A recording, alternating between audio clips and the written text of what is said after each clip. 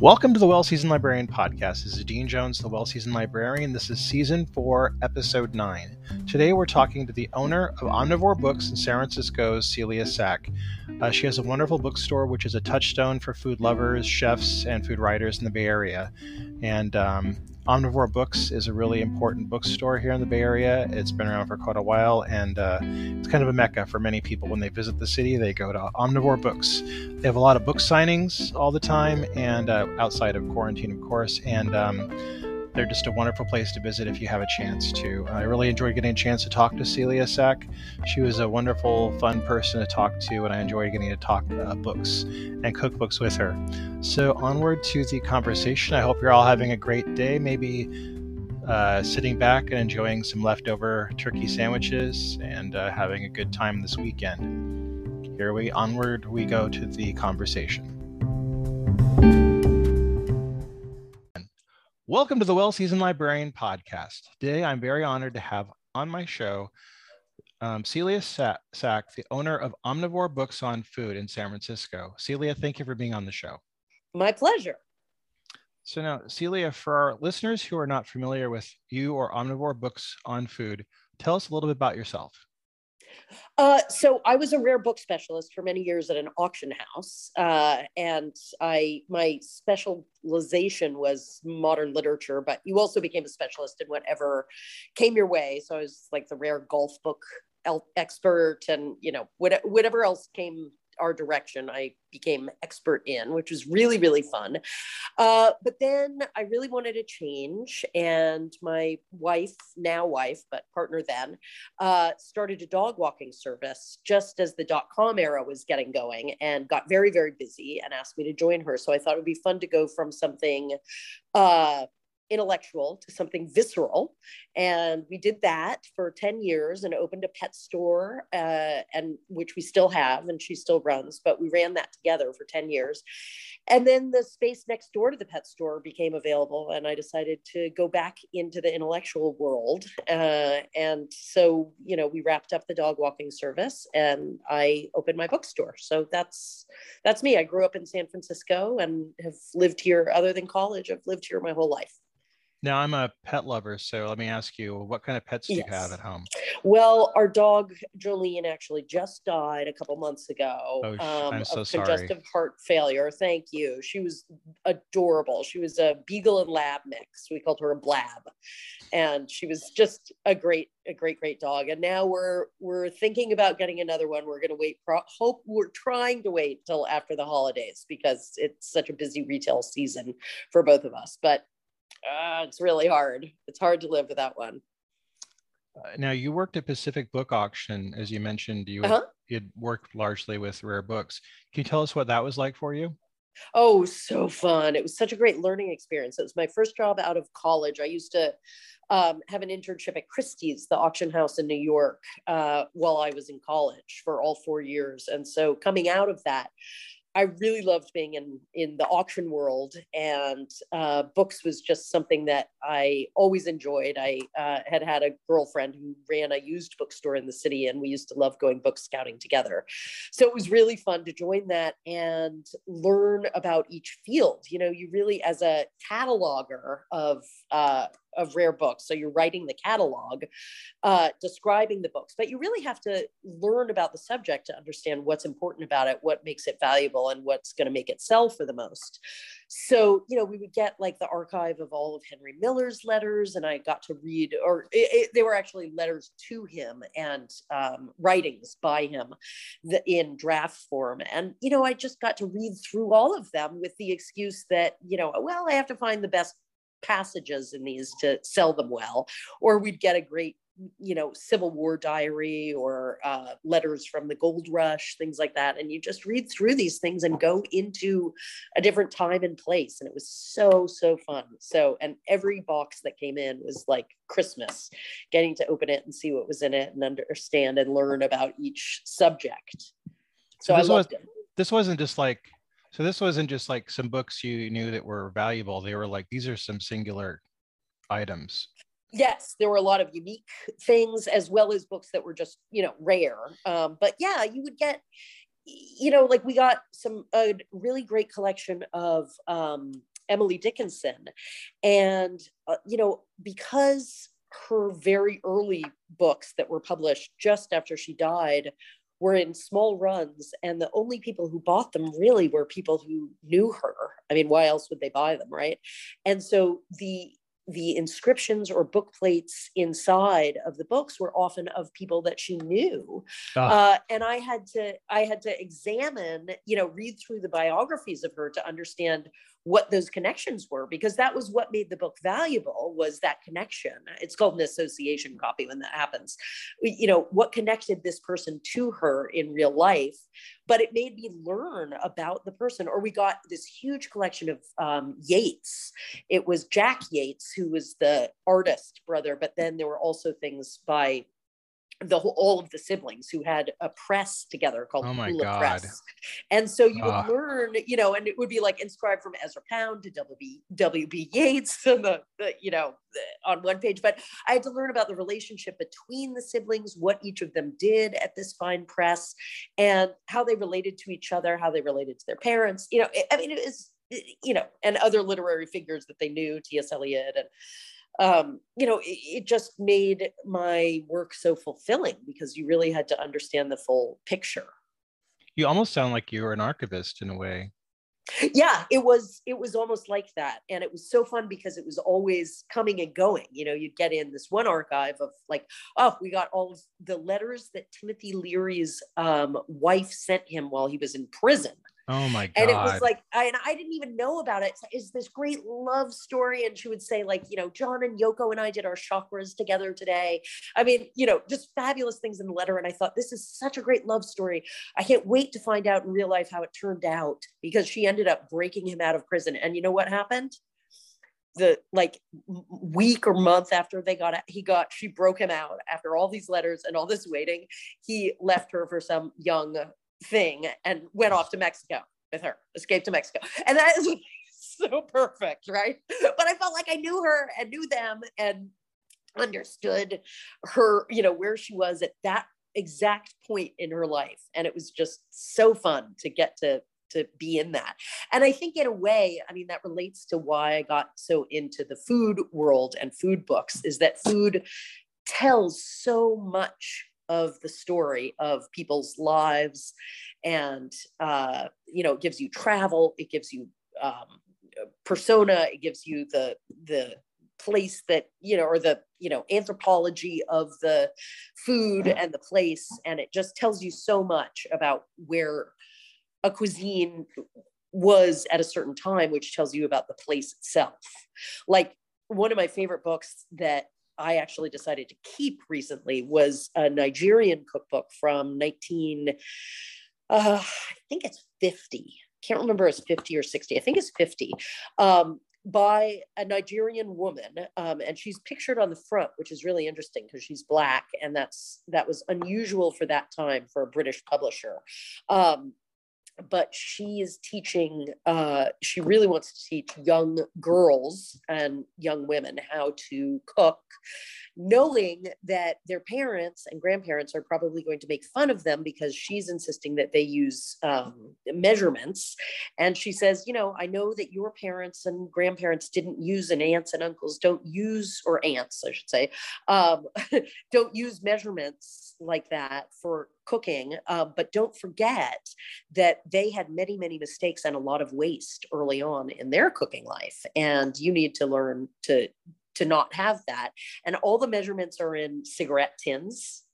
That's the measurement. And then it shows how to make your own, if you're in the country versus if you're in the city. If you're in the country side, this is how you make an oven out of an anthill.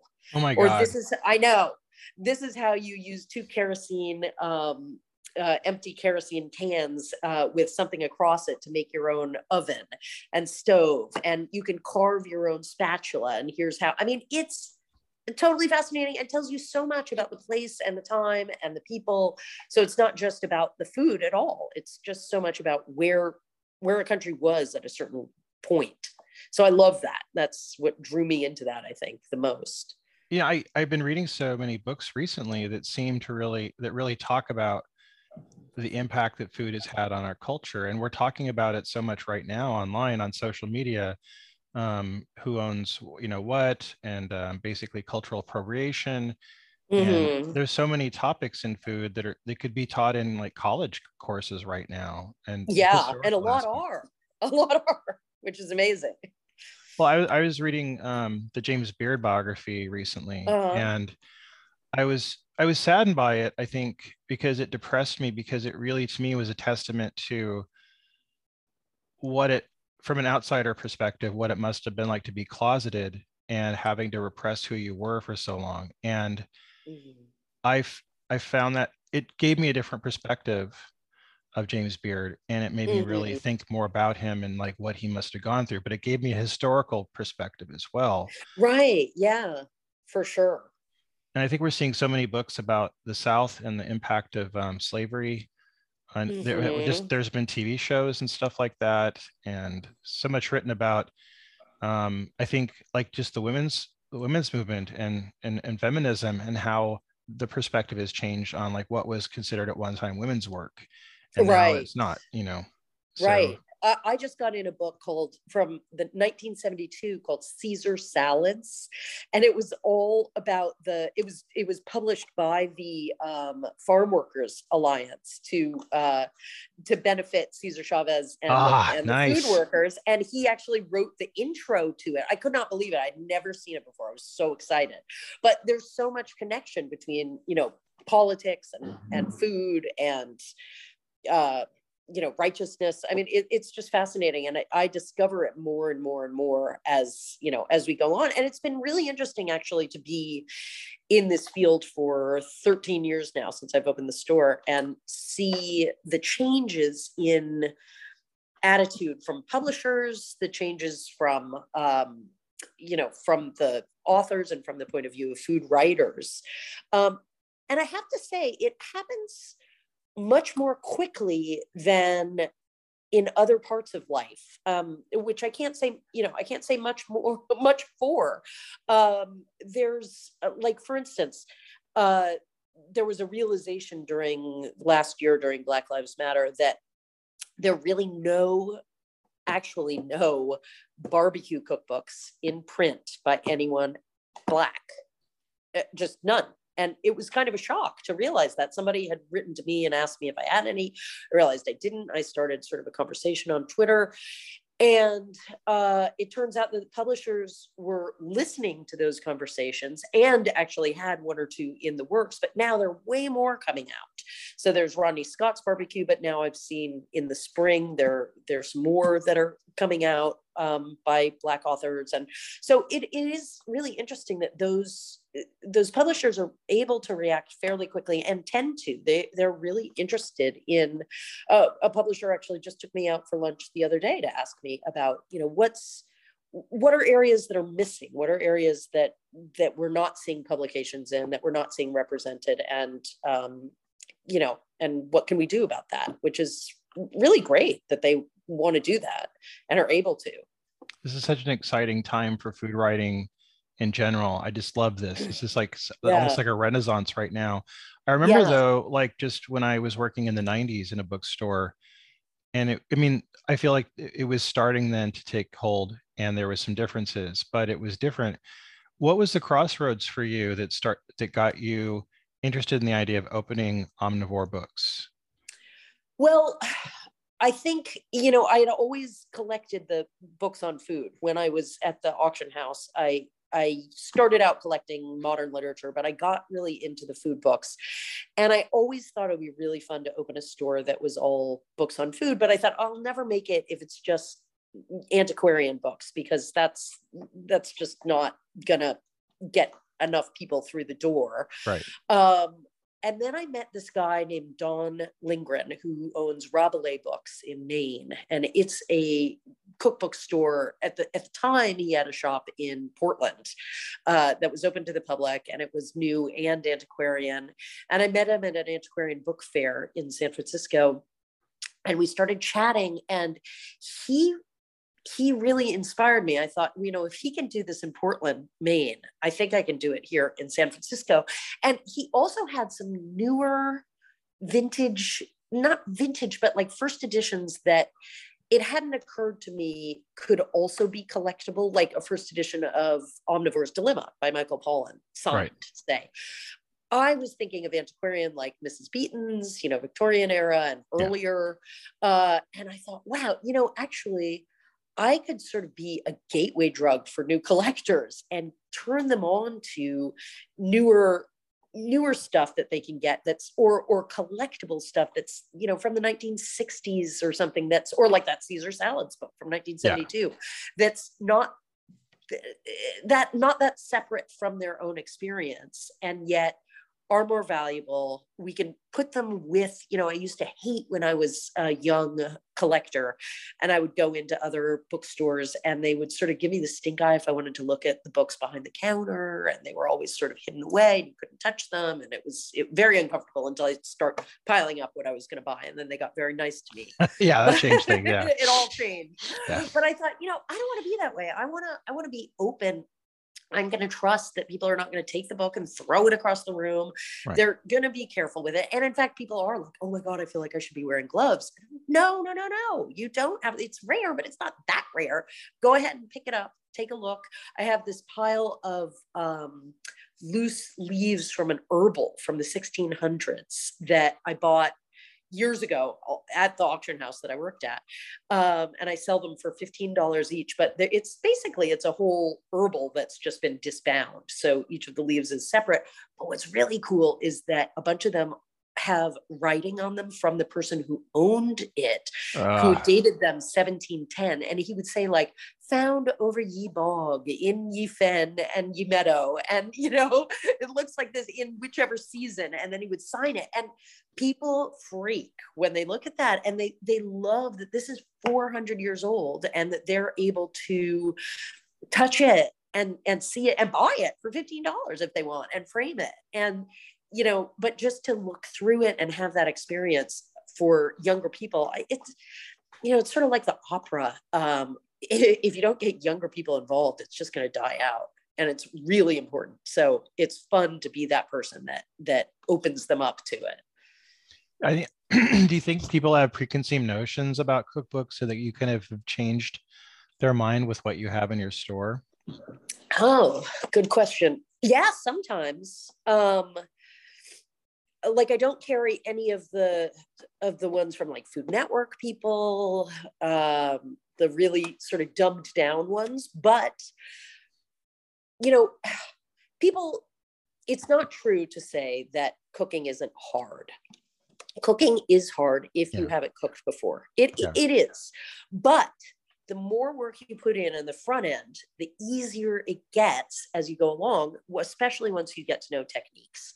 So I think that what sort of attitudes I've changed are that a cookbook can be simple, but not dumbed down.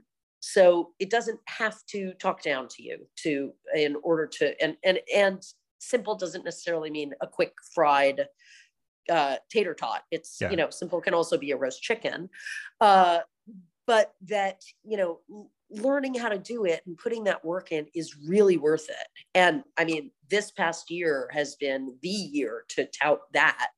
And people have really, because they've had to learn how to cook because all the restaurants are closed, and it's worked. People are totally, getting into it, which thrills me. I love when professional chefs come in, but I really love it when new people who have never cooked come in and want to get started. It makes me so happy because I want to give them that confidence, Now, talking about the quarantine, how does that affect your business? Because I know that a lot of bookstores have been really hurt by it. Has it hurt you? I think if I'd had a travel bookstore, I would have really been in trouble. But cookbooks, we did just fine. We actually did better than most years. And I feel guilty because a lot of my colleagues in the restaurant business suffered in the same degree that I did well for the same reason. They were, not working, and people had to learn how to cook. But we did just fine. And in fact, got all of our books up online and we're shipping constantly and still are. So it's amazing. People supported us all across the country. I always thought, if if people are going to buy books online, other than like, I had my antiquarian books online. I had imports from Europe, things that are harder to get. I had online, but I didn't have like, Salt, Fat, Acid, Heat or Joy of Cooking. I thought people buy that on Amazon. What reason would they have to buy it from me if they're not going to come in and have a conversation about it? But I was totally wrong. People were buying stuff from Alabama, from Colorado, from all over the country from me. And it just felt so supportive and wonderful. And actually, I've heard from most of my colleagues, at least in the cookbook field, we all had the same experience, which is really nice. Now you have a lot of support from the community here in the Bay Area. Your store is very much a touchstone for foodies in the Bay Area. I've read articles about the support you've had from people in the Bay Area. Do you want to talk about that a little bit? Oh, it's so wonderful. I mean, they've supported both of our stores, the pet store too, which is called Noe Valley Pet Company. And it's, we've been there for 22 years actually. And, just the neighborhood is so wonderful in Noe Valley. They are really supportive, but people also come over from all over the city to come to the shop. And I try to give back by having these free author talks all the time. We that have food and drink, and you're not pressured to buy a book. It's just a nice thing that I can give back. I feel like it's really important to support local small business. Yes. But it's not an imperative. And I feel like small business has to also give something back to those people besides a great curated experience. Right. You have to show up, be friendly, be attentive to what they need, and also give back to the community. I give $100 a month to 826 Valencia, which I realize now in my 13th year is $13,000 that I've given them, which feels really good to help tutor kids across the city, no matter what school they're in. And, I've done a lot of things with the public and these free talks. It's like a free extended ed course that people can take if they some people come to all of them, and it really is like a free college lecture almost. So, trying to give back and do things for the community is really important too. I don't expect people to just support me because I'm there. Now, you've been open for 13 years. What's changed for Omnivore Books since you opened? Besides the pandemic. Well, I've gotten older and I've gotten to be sort of the, rather than the new kid on the block, I've gotten to be the grande dame a little bit. I mean, it's so funny. I met this wonderful couple in Washington, D.C. who opened a new cookbook store just in October.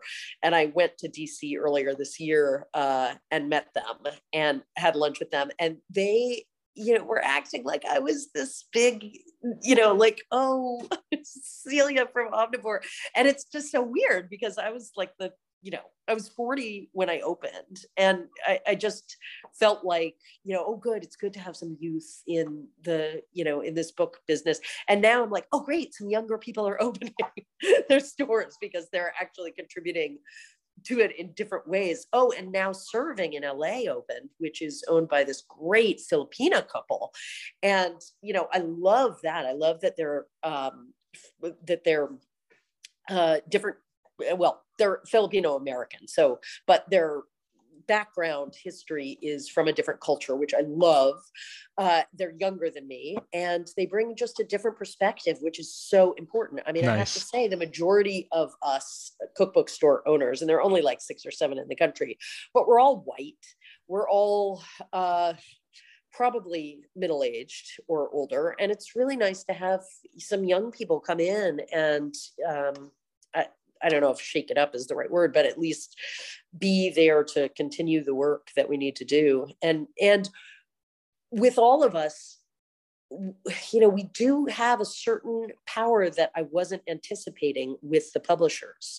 So many publishers have come in to look at design, at cookbook design in my store, but now they actually, ask my opinion about titles, about that's wonderful to hear. I'm really happy to hear that. Yeah, and I'm sure that they're asking the others too, which is great. And if they're not asking, we're telling. We're writing to them and saying, hey, and people are worried about the publishers all conglomerating and getting bought up by each other. But each of the imprints do have their own leaders that we've gotten to know pretty well, and over the years they've started to really trust our opinions, and and we have collectively a lot of say about what gets published and whose voices are heard, and that's exciting, and it's really fun. I'm glad they're starting to listen. I don't feel like it's always been that way in the publishing industry, and the fact that they're doing that is just phenomenal.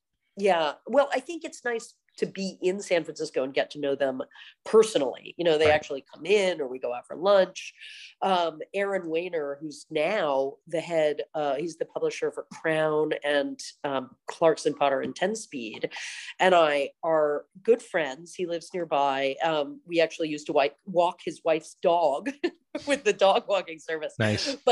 But we, when I started, he was just the publisher and editor at 10 Speed, which was a small publishing house over in Berkeley. And then they got bought by Random House. And now he's really high up. And it's, a nice person whose ear I have occasionally to talk to about, and he can talk to me about stuff. He can help me understand, why a certain book isn't published, or why someone is popular, or, why a book I've never heard of is at the top of the list of bestsellers that I don't even know. Well, no, it's so smart that they're talking to you. I mean, really, it makes so much sense, because who better would know, really, so. Yeah, it's true. I mean, they're smart, and they're open, and they're oftentimes young too. And they're, they want to see more diversity. They want to see more change, and they don't love, I don't want to rat them out or anything, but they don't love being under the thumb of, like, the decisions that Amazon and Barnes and Noble make. I mean, they want to have an autonomy too. And so I think it helps them to have other voices besides those talking to them about what's needed. Like I was just saying to this woman, Jenny, who I had lunch with the other day, that there are like no cookbooks for South American countries and Central American. There are very few, a couple Brazilian, maybe one Argentinian, one Colombian just came out, but there's very, very little about each of those countries, and certainly not as single countries. They usually do all of South America, or there's really nothing on Central America except little paperbacks, old paperbacks that I find, and I always sell them immediately. Right. So I was saying, like, hey, look that direction. There's got to be a lot of stuff going on down there. Peru has an amazing food culture, and they're totally into their own food history, as much as Denmark is, as much as the Scandinavians are. Go dig around there, and I mean, we're seeing proverbial potatoes. We're seeing so many food influencers on like YouTube and TikTok, and who cook different ethnic cuisine. I'm sure they wouldn't have a hard time finding people who are like, yeah, I just happen to have a cookbook that we can publish right now. For sure, that'd be pretty easy. Yeah.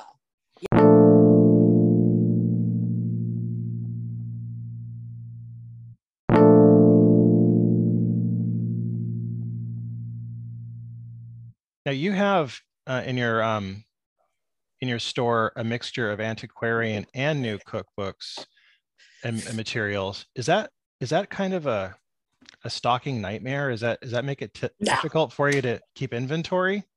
No, it just makes it difficult to have space. Okay.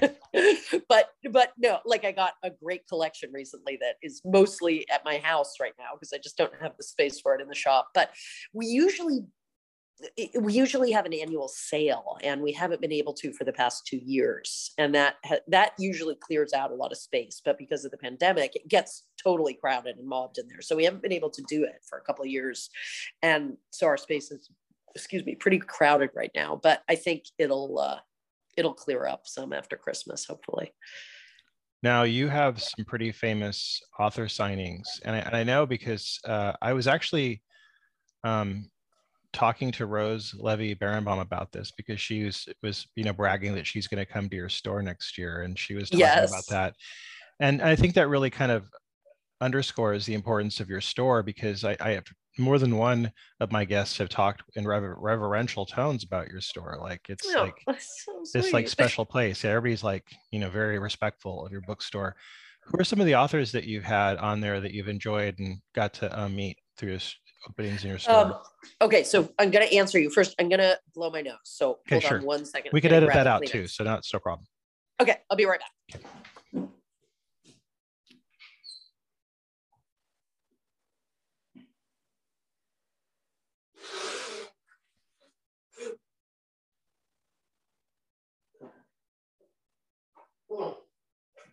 All right, just at the end of a cold.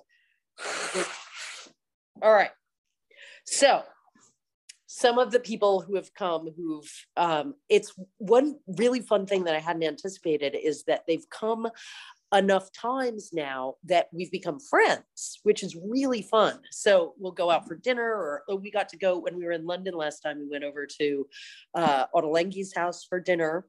Oh my And God. then and then we went out for breakfast with Nigella Lawson. And it was like, Oh okay, my God. I'm this is sorry. good. I should have opened years ago. I know it was. I'm about ready to like go squee. I know, totally. It was such a blast. So, those two have been through Jacques Pepin. Oh, we had a really great big event for Ferran Adria years and years ago. And I thought, Okay, now what was that like? That must have been amazing. Oh my God, it was so fun. So we rented out the Castro Theater, which is this big gay movie theater in the Castro. And it has an organ. It's just a fabulous spot for an event. And there are 1,400 seats, and it sold out in 72 hours. People were so excited. He had just retired, and people were so excited to meet him. Coming all the way from Spain.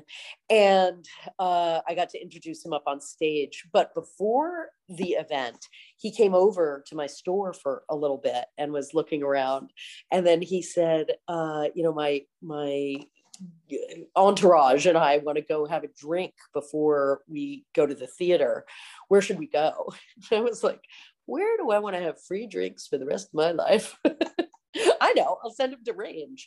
So I sent him to my favorite bar because I thought they're going to be really, really excited. And this is going to be such a little crown on their jewel. And they were so excited, and they made him the whole meal and everything. But it was just so fun to have him. Let's see, Renee Redzepi came from Noma. We did another event there at the Castro.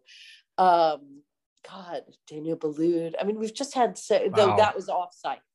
We didn't have him at the shop. Most of the people, though, I really like. So one of my plans was in the beginning, I thought it'll be really good to have these authors come to the shop, because even if it's only a 500 square foot shop, it's tiny. So even if we can only get 50, maybe 60 people in the door to a talk, that author will go and spread the word about the shop. And that's more important to me than selling more books and getting, having a large space and a theater off site.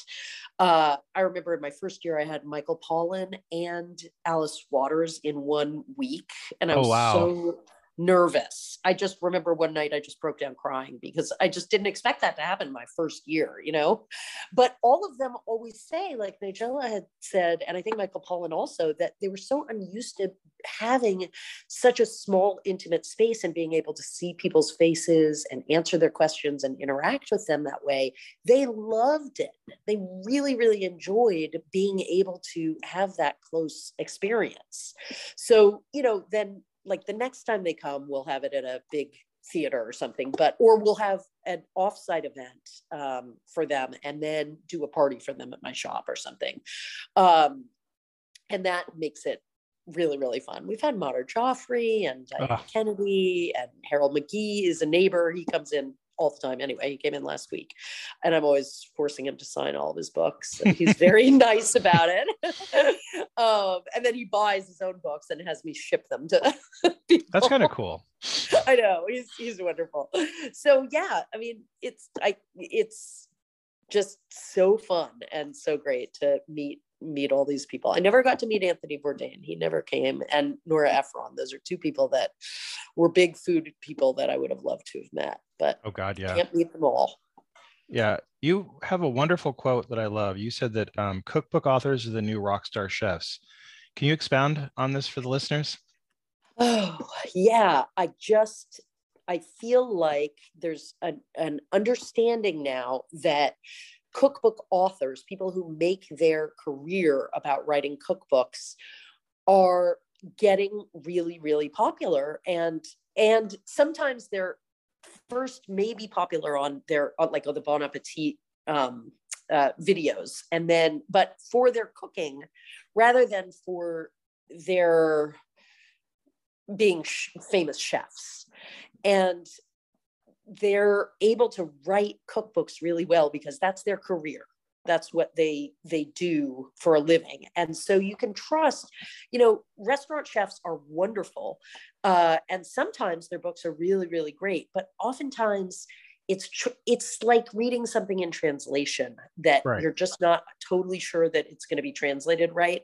It's from a professional kitchen to probably an author that's been assigned to write the book for them and to translate the recipes into smaller amounts. And oftentimes the kitchen is really busy, and they just hand the recipes to the writer and say, good luck, translate this into the home kitchen.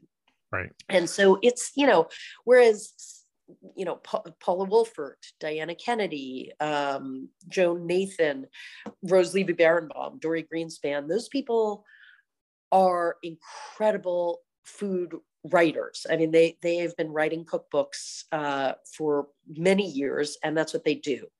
There's one huge exception, which is my favorite cookbook of all time, is the Zuni Cafe cookbook, and that's by Judy Rogers, and she was a chef at Zuni Cafe. But the way she wrote this book, it's not really about the food, from that place, though it is, California, French, Italian cuisine. But she tells you why you're doing what you're doing in this poetic yet concise way that doesn't read as a scientific sort of guy's book. But it doesn't read also as a just heart. It's really about blending the two together. And so you understand, she tells you why you're steaming tomatoes, why when you're steaming tomatoes, why you need to crowd them together. She explains the science behind it, but she does it in this poetic way that just makes it a book that you want to take to bed with you. So she's the exception to the rule of cookbook writers who make just the writing their career. Now, you mentioned before about how you really enjoy getting to talk to new people that come in that want to learn how to cook, and how you enjoy introducing people to new things. Can you talk more about that, and maybe some interactions you've had recently with some of your customers where you've kind of opened up something, or when people say, I want a book on bread, and you're able to go, oh, let me show you, because I know that's something I really liked when I worked in a bookstore. Yes. I mean, I love doing that. I love my favorite thing is finding the right present for someone. They're looking for a present for their brother or their wife for their wedding. And I love it when it's kind of sad when I get it right away, because then they don't stay longer, but it's so fun to just be like, that one. And I'm right. I'm a good present picker. And I'm a good gift wrapper now. I used to think it was the curse of the lesbian to not be able to wrap, but I'm wrong. It just took years of practice, and now I'm actually really good at it. So it's so fun to pick that stuff out. But yeah, getting the person the right book. I mean, there was a couple in the other day. He was Czech and she was Romanian.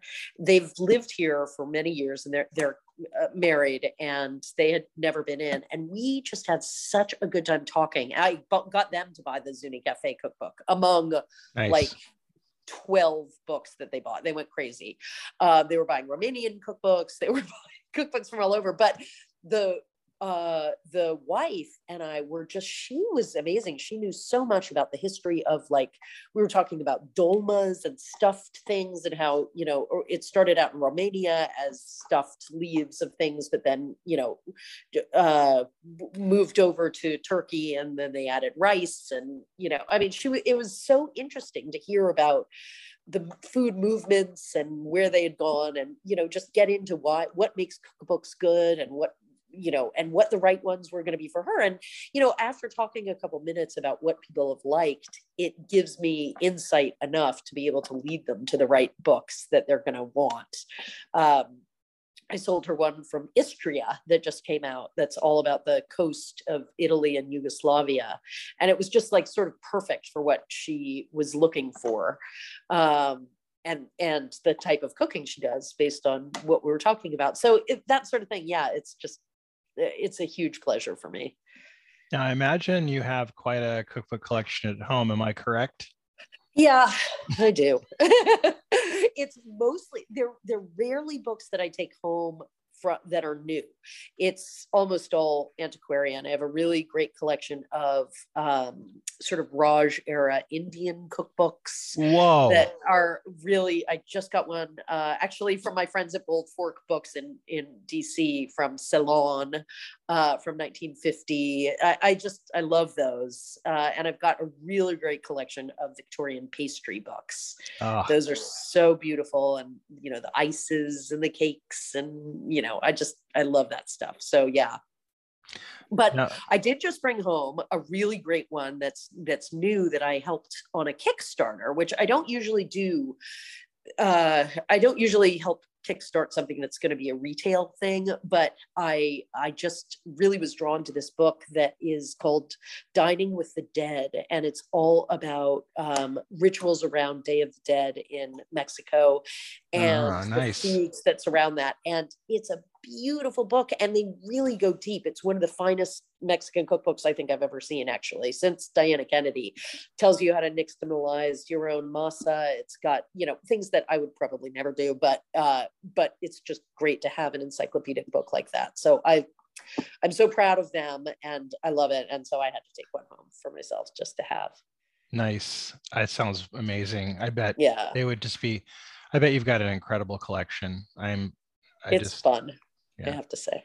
Now, outside of the Zuni Cafe cookbook, are there any other favorite cookbooks of yours that you just have read many, many times over and can't get enough of?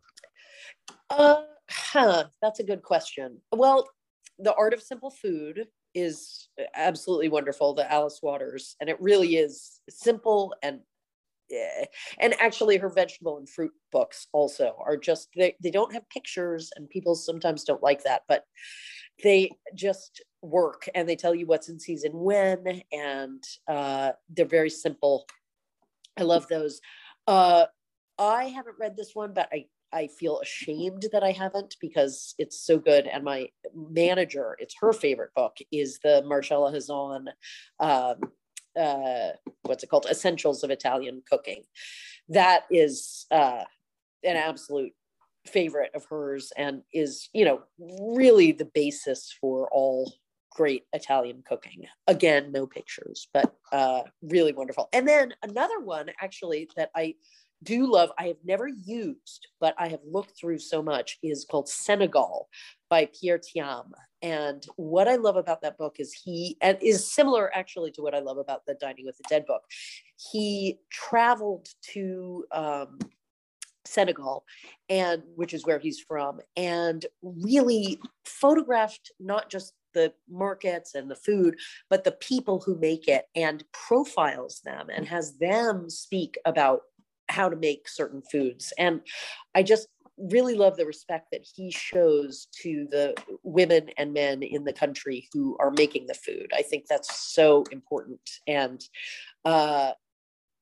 oftentimes publishers will sort of go on the cheap and just use, if it's a simple Thai cookbook or something, and they never go to the country, but they try to find tableware that looks Thai sort of, and maybe plastic chairs and a colorful tablecloth, and set it in a studio for the photos. And that's lazy. Go, put that in the budget and go. And the Senegal book just shows how much more you get out of someone's trip that way. Brings you to that place. You bring up a good point, because I've been talking to a lot of authors about food photography lately, and how some of them are doing more of their own now. Do you think that's really made a huge sea change in cookbooks right now, food photography? Yeah, I think so. And but I have to say the professional photographers are still really worth hiring. I mean, they can just it's subtle, but they oftentimes come in and criticize books that weren't photographed professionally and point out things that I would never have seen. That certain things are cut off, or it's too close, or it's too far, or they see things that it's their job. I just like I believe in hiring somebody to do my logo for me and design, and I can't do everything, and I'm not as good at that, and they can say something about what I want to say better than I can.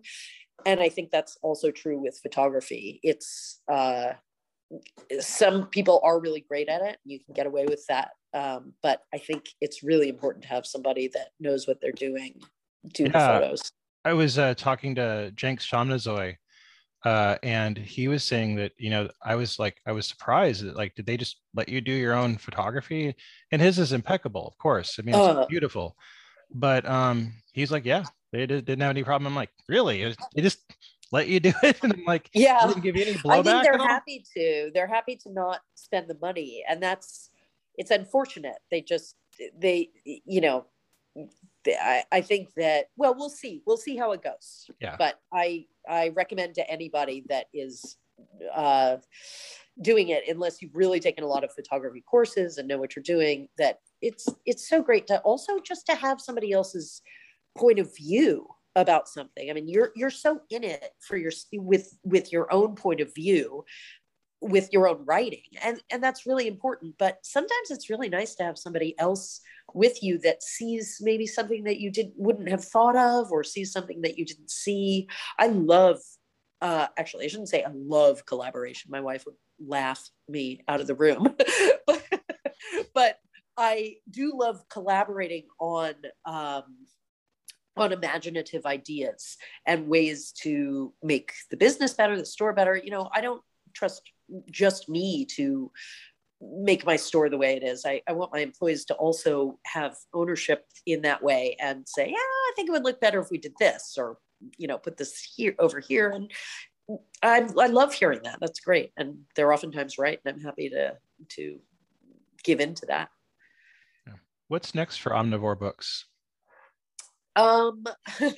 Getting through Christmas. This is our crazy time. Yeah. We're getting, all the publishers have been late getting things out, and everything is coming like on the same day. And so it's just been a real challenge with our limited space to get everything in and to ship it out. We're doing a lot of pre-orders, getting back to in-store live events. And I'm really hoping that publishers don't get so used to these virtual events, which we actually have not been doing, but all the other cookbook stores have been. And I just don't want them to be lazy about sending people. One of the great things about having now serving in LA and Book Larder in Seattle, and then me, is that there are 3 cookbook stores on the West Coast. So that gives a very good excuse for publishers to send authors out here, and they can just do the whole coast. So I really hope that they continue to do that. So we'll keep doing more live events and get back to, finally taking off our masks and being able to greet people again and all that. You just touched on something that I actually forgot to list in the questions, but it was, I know so many authors recently who've had to cancel tours because the books got pushed back, and it's been a kind of across the board issue with this. Has this affected your store? Oh, totally. Yeah. People have canceled because of that, or because they were coming out here for a conference and we're going to add the book, a book event, and then the conference got canceled, and so they canceled. So we actually stopped. I said, stop printing our schedules out, because we just keep having to cross things out and change them and then just throw them all away. So it was like, no more. But it'll end, no, this November now is partway through. We're done with adding events for the rest of the year, because we don't put any in December. And so, hopefully by next year it'll clear up some. Hopefully. I'm crossing my fingers on that. Hopefully. And I should wrap up because Okay. I need to get going. But did you have one more question? Just, yeah, one last question. So Yeah. do you cook yourself? Oh my God, all the time. People ask me that, and I'm like, this would be a really depressing career to have chosen for myself if I hated to cook. I love to cook. It makes sense. Yeah, I mean, I don't like to assume, but yeah, I guess it would be. No, I do cook. I love to cook. I cook all the time. I don't use cookbooks as often as I might, because I've gotten pretty confident about riffing.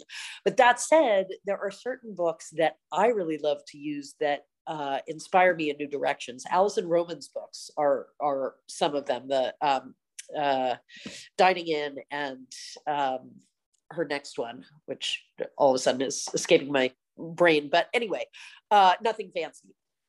Those are great books because she combines ingredients that I would never have thought of before to go together.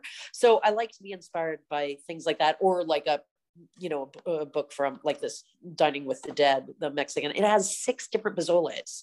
I really love the pozole I make. That's what I made for Nigella. The idea is when someone like that comes over or Ottolenghi, make something with a wide fuck up range that they have no reference for whatsoever. And Southwestern food, it turns out the British really know nothing about. So for both of them, I made Southwestern dishes. But 6 different pozoles. And so, I can't wait to learn those. So yeah. I'm totally getting that cookbook now. I wrote that down while you were talking about it. It's on my website. I'm getting that. On my website. Okay. Good. Yeah, one last question. What's the strangest recipe you've seen in a cookbook? Oh, right. Mayonnaise cake. Yeah. Grody. That's disgusting. And it calls for everybody disagrees with me. I posted it on Twitter and people were very defensive. They said that's really just, eggs and oil and that goes in anyway. And but to me, I wouldn't name it mayonnaise cake. And also it has canned tomato soup in it. No. Oh, no. I'm sorry. It's, maybe they found it good, but I just can't do it. I can't do it knowing that stuff is in there. Yeah, I would be like, oh, I hear somebody calling. I gotta go. Exactly. That was from the 1950s, so it's not like currently a thing. But that's a whole era of unusual cooking, I have to say. That's right. It's pretty disgusting. Well, Celia, it's been wonderful talking to you. I've really enjoyed getting a chance to talk to you. I could talk to you about this stuff all day. Same. I could too. I'm sorry that I have to leave, but this was really enjoyable. So, and an honor to be on here. So thank you so much. Thank you so much. I look forward to talking to you again. Same.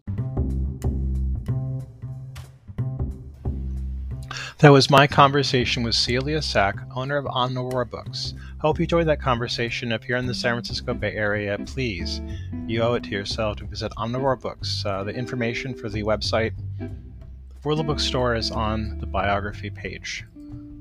So on Monday, we're going to be having writer and chef Taffany Elrod, who will be talking with us about working in the food industry, working with food, and writing.